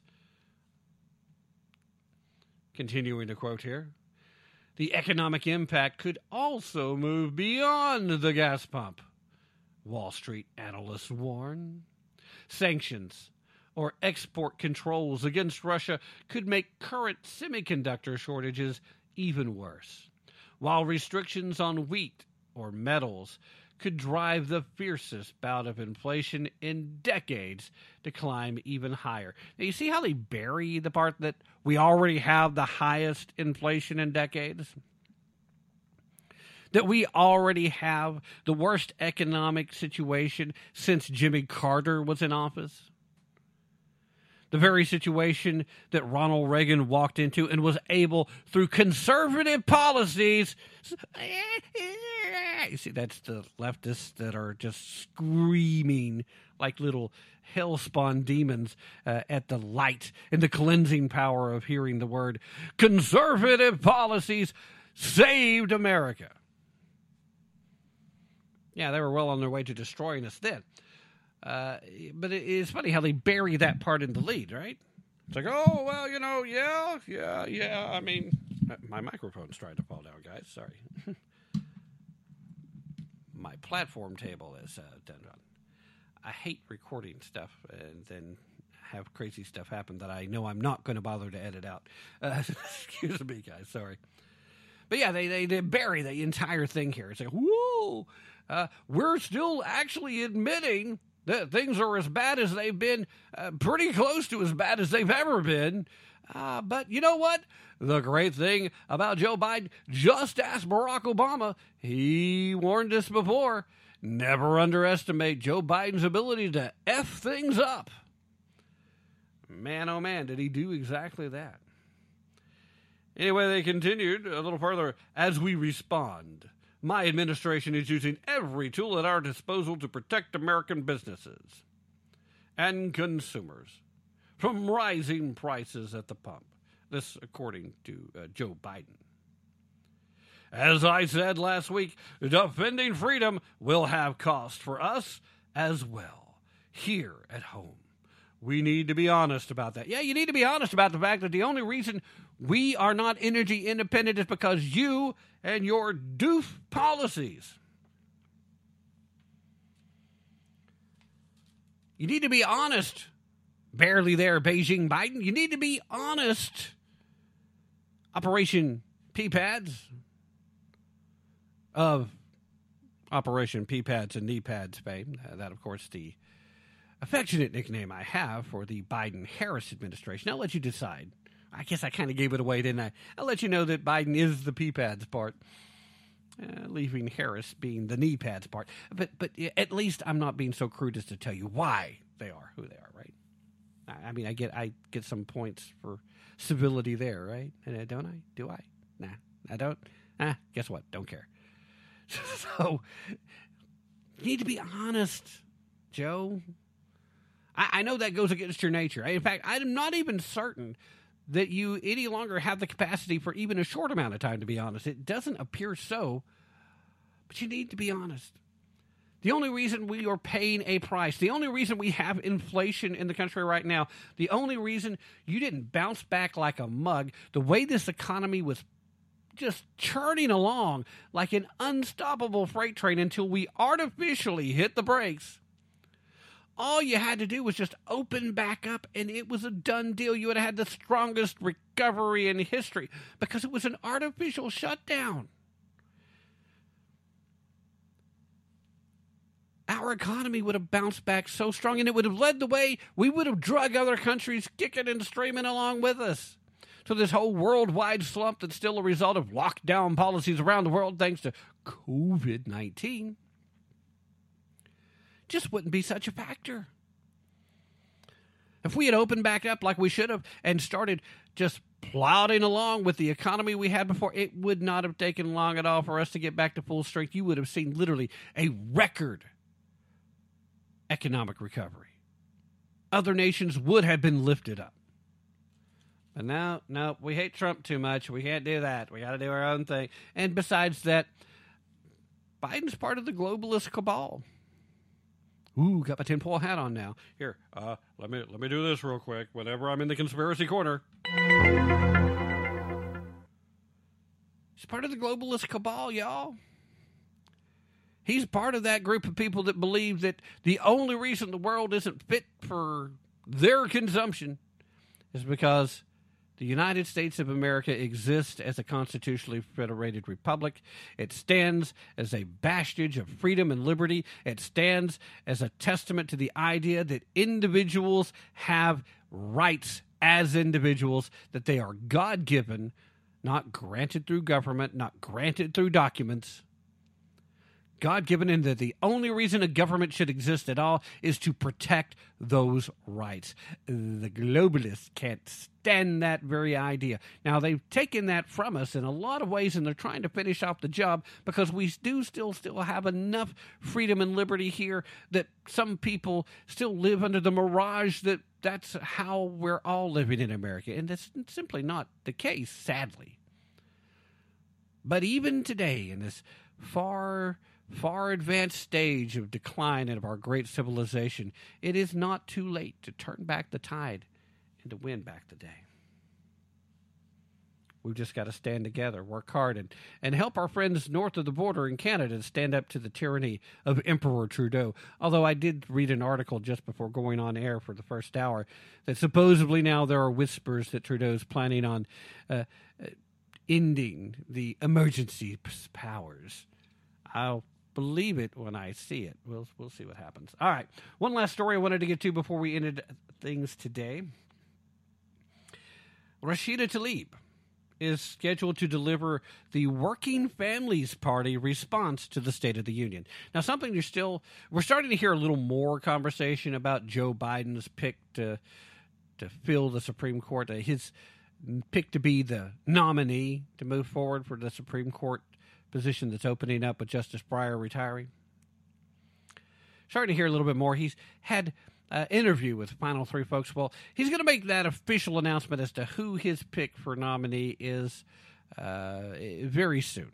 Still before the end of the month and very soon, presumably by like next Monday. we'll see that. But we also have the State of the Union address coming up. And the only reason people seem to be talking about the State of the Union address right now, a couple of weeks ago, is because Nancy Pelosi wanted to limit the number of people that could be there. Well, there was some pushback, and Nancy's kind of backed off. So now the only reason they're talking about the State of the Union address is because the U.S.-led trucker freedom convoy is planning on hitting D.C. just before the State of the Union address. So fences are going up, and police presence is being beefed up, and they're scared to death, and they're getting ready to do their own freaking Emergency Powers Act because they want to shut us down just like they saw Trudeau shut down the Canadians. Now, Rashida Tlaib, she's part of the Democratic Party. She caucuses with them anyway. But evidently, she's part of the Working Families Party now, too. Usually, you get a response from parties that are not the party in power. Usually, if you are setting member of that party, you're not somebody that gives that response. So I'm wondering now, does Rashida Tlaib really think that she's even a Democrat? Now, I know she's part of the group that's part of the Squad. And most of the Squad are all part of the Freedom Democrats organization, which is a group of uber left-wing folks that are trying to take over the Democratic Party from inside. Most Democrats, office holders, are left-leaning. The Freedom Democrats, the Justice Democrats, they're uber left. I mean, they are leftists. They are full-blown socialists. So I'm not sure where she thinks she feels in now. Maybe she's, honest to goodness, just caucusing with the Democrats, but doesn't really think she is. It's still an odd situation to see that. How do you, as a Democrat, offer up a response to the State of the Union address given by a Democratic president? It'll be interesting. So anyway, quoting here from Tlaib, in a statement, of course, "It's an honor to deliver the Working Families Party response to President Biden's State of the Union. And I'm especially excited to elevate the voices of the working class residents in my district and across the nation. It should not be this hard to deliver on health care, climate, housing, child care, safety, voting rights, clean water, and so much more." Well, she's right about that. It shouldn't be. But the reason why it is hard to deliver on those things is because a lot of what you guys are trying to do, uber lefties, are not within the federal government's purview. You don't have the constitutional authority to do any of it. But hey, that pesky Constitution, what are you going to do with that thing? Other than shred it and ignore it, of course. Sure, her little statement continues. She said, "Democrats are in the majority and must set a new course that moves with a sense of urgency. Our communities deserve for us to act now." Now, the Politico, they reported that Tlaib is expected to criticize moderate Democrats who have hindered Biden's social spending and climate legislation. In other words, they're going after Christian Sinema. They're going after Manchin. They don't like those two guys because over in the Senate, they have held up their plans to waste taxpayer dollars, to federalize elections, to try to make sure that only uber leftist Democrats ever get elected again on the national level. They're not happy. They're not happy. We're not green enough. We are at the whims of Russia and Iran for fuel cost because we're no longer energy independent. And we're no longer energy independent because of these guys.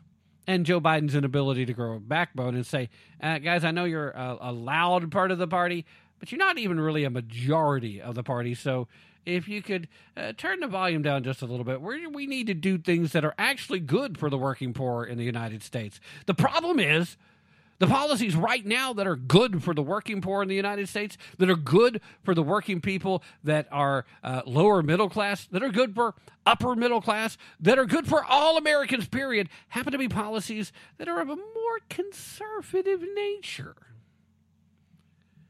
And history proves this. This is not my opinion. This is not me saying, well, I just thought things were better when Ronald Reagan was president. This is me being able to point to specifics and you being able to try and say, well, it was only because Bill Clinton came right after it. And no, that's not how this works.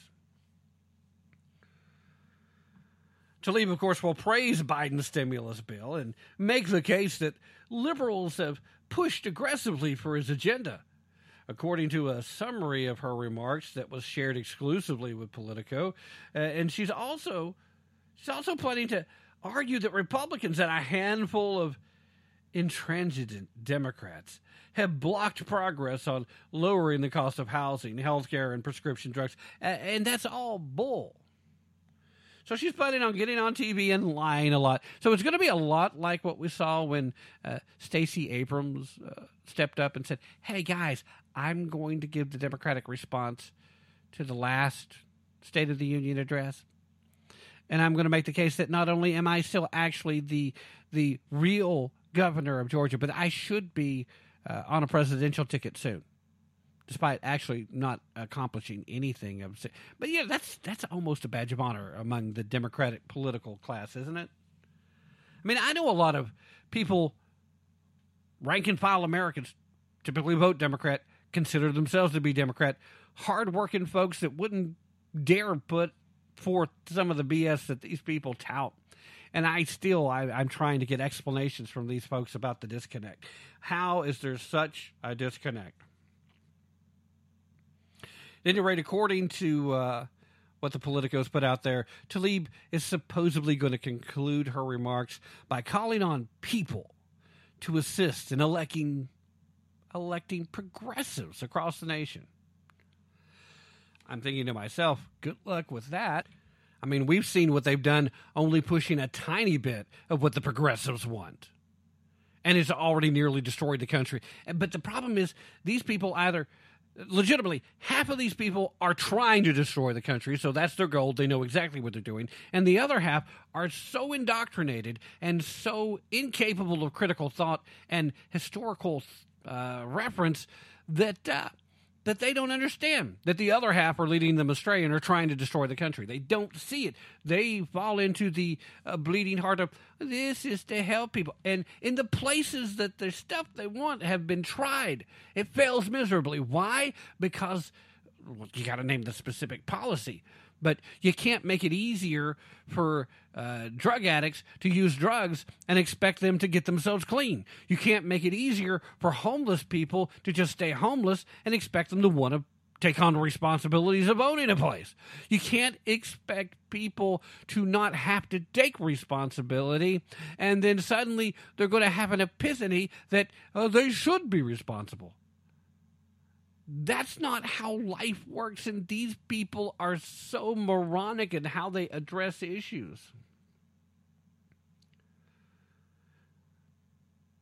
She's also going to call for Biden to use his executive authority to cancel student loan debt and change the way poverty is calculated in order to expand benefits to more Americans. You know, I made the statement that I actually found myself, for the first time, and probably will be the only time, agreeing with something that Ilhan Omar had to say. I have actually, on a couple of occasions, there's at least two I can think of, been in agreement with Alexandria Ocasio-Cortez. I finally found one with Ilhan Omar, and I commented, who knows, maybe at some point I'll find myself agreeing with Rashida Tlaib. However, doesn't seem like that's going to happen anytime soon. That's going to have to be it for now. Ladies and gentlemen, remember, don't take my word for it. Definitely don't take their word for it. Be prepared to put in some effort, and most importantly, use your brain if you really want to tap into the truth. In the meanwhile, stay healthy if you can, stay safe if at all possible, and be smart out there, guys, even if it goes against your nature. I'm out. This is Tim Tapp. Let's go, Brandon. Hey. Let's go, Brandon. Hey. Let's go. Let's go. Hey. Let's go, Brandon. Let's go, Brandon. You know what they say, ho? Let's go, Brandon.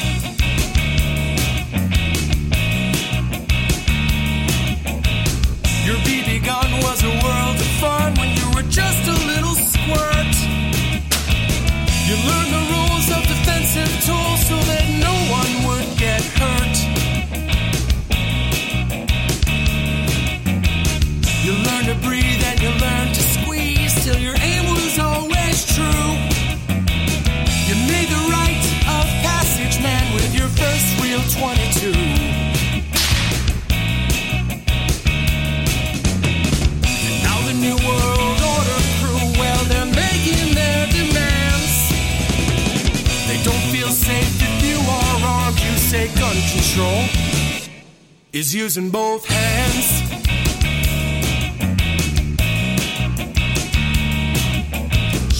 Founders knew the Second Amendment was the final one to keep, to hold our other rights intact so we'd never become sheep.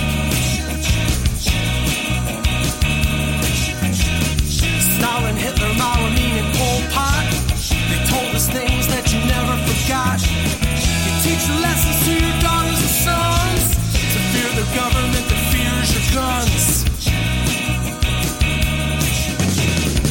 Now the New World Order crew, well, they're making their demands. They don't feel safe if you are armed. You say gun control is using both hands.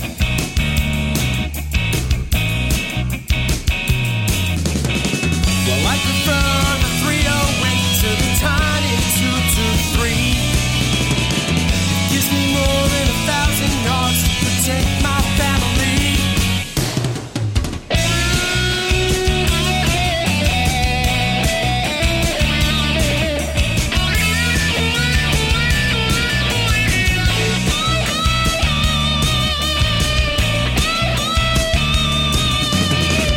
Now the New World Order crew, well, they're making their demands.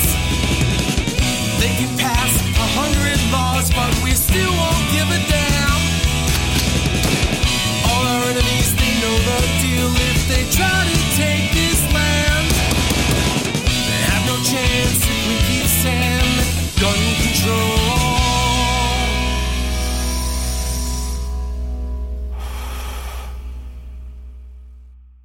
is using both hands.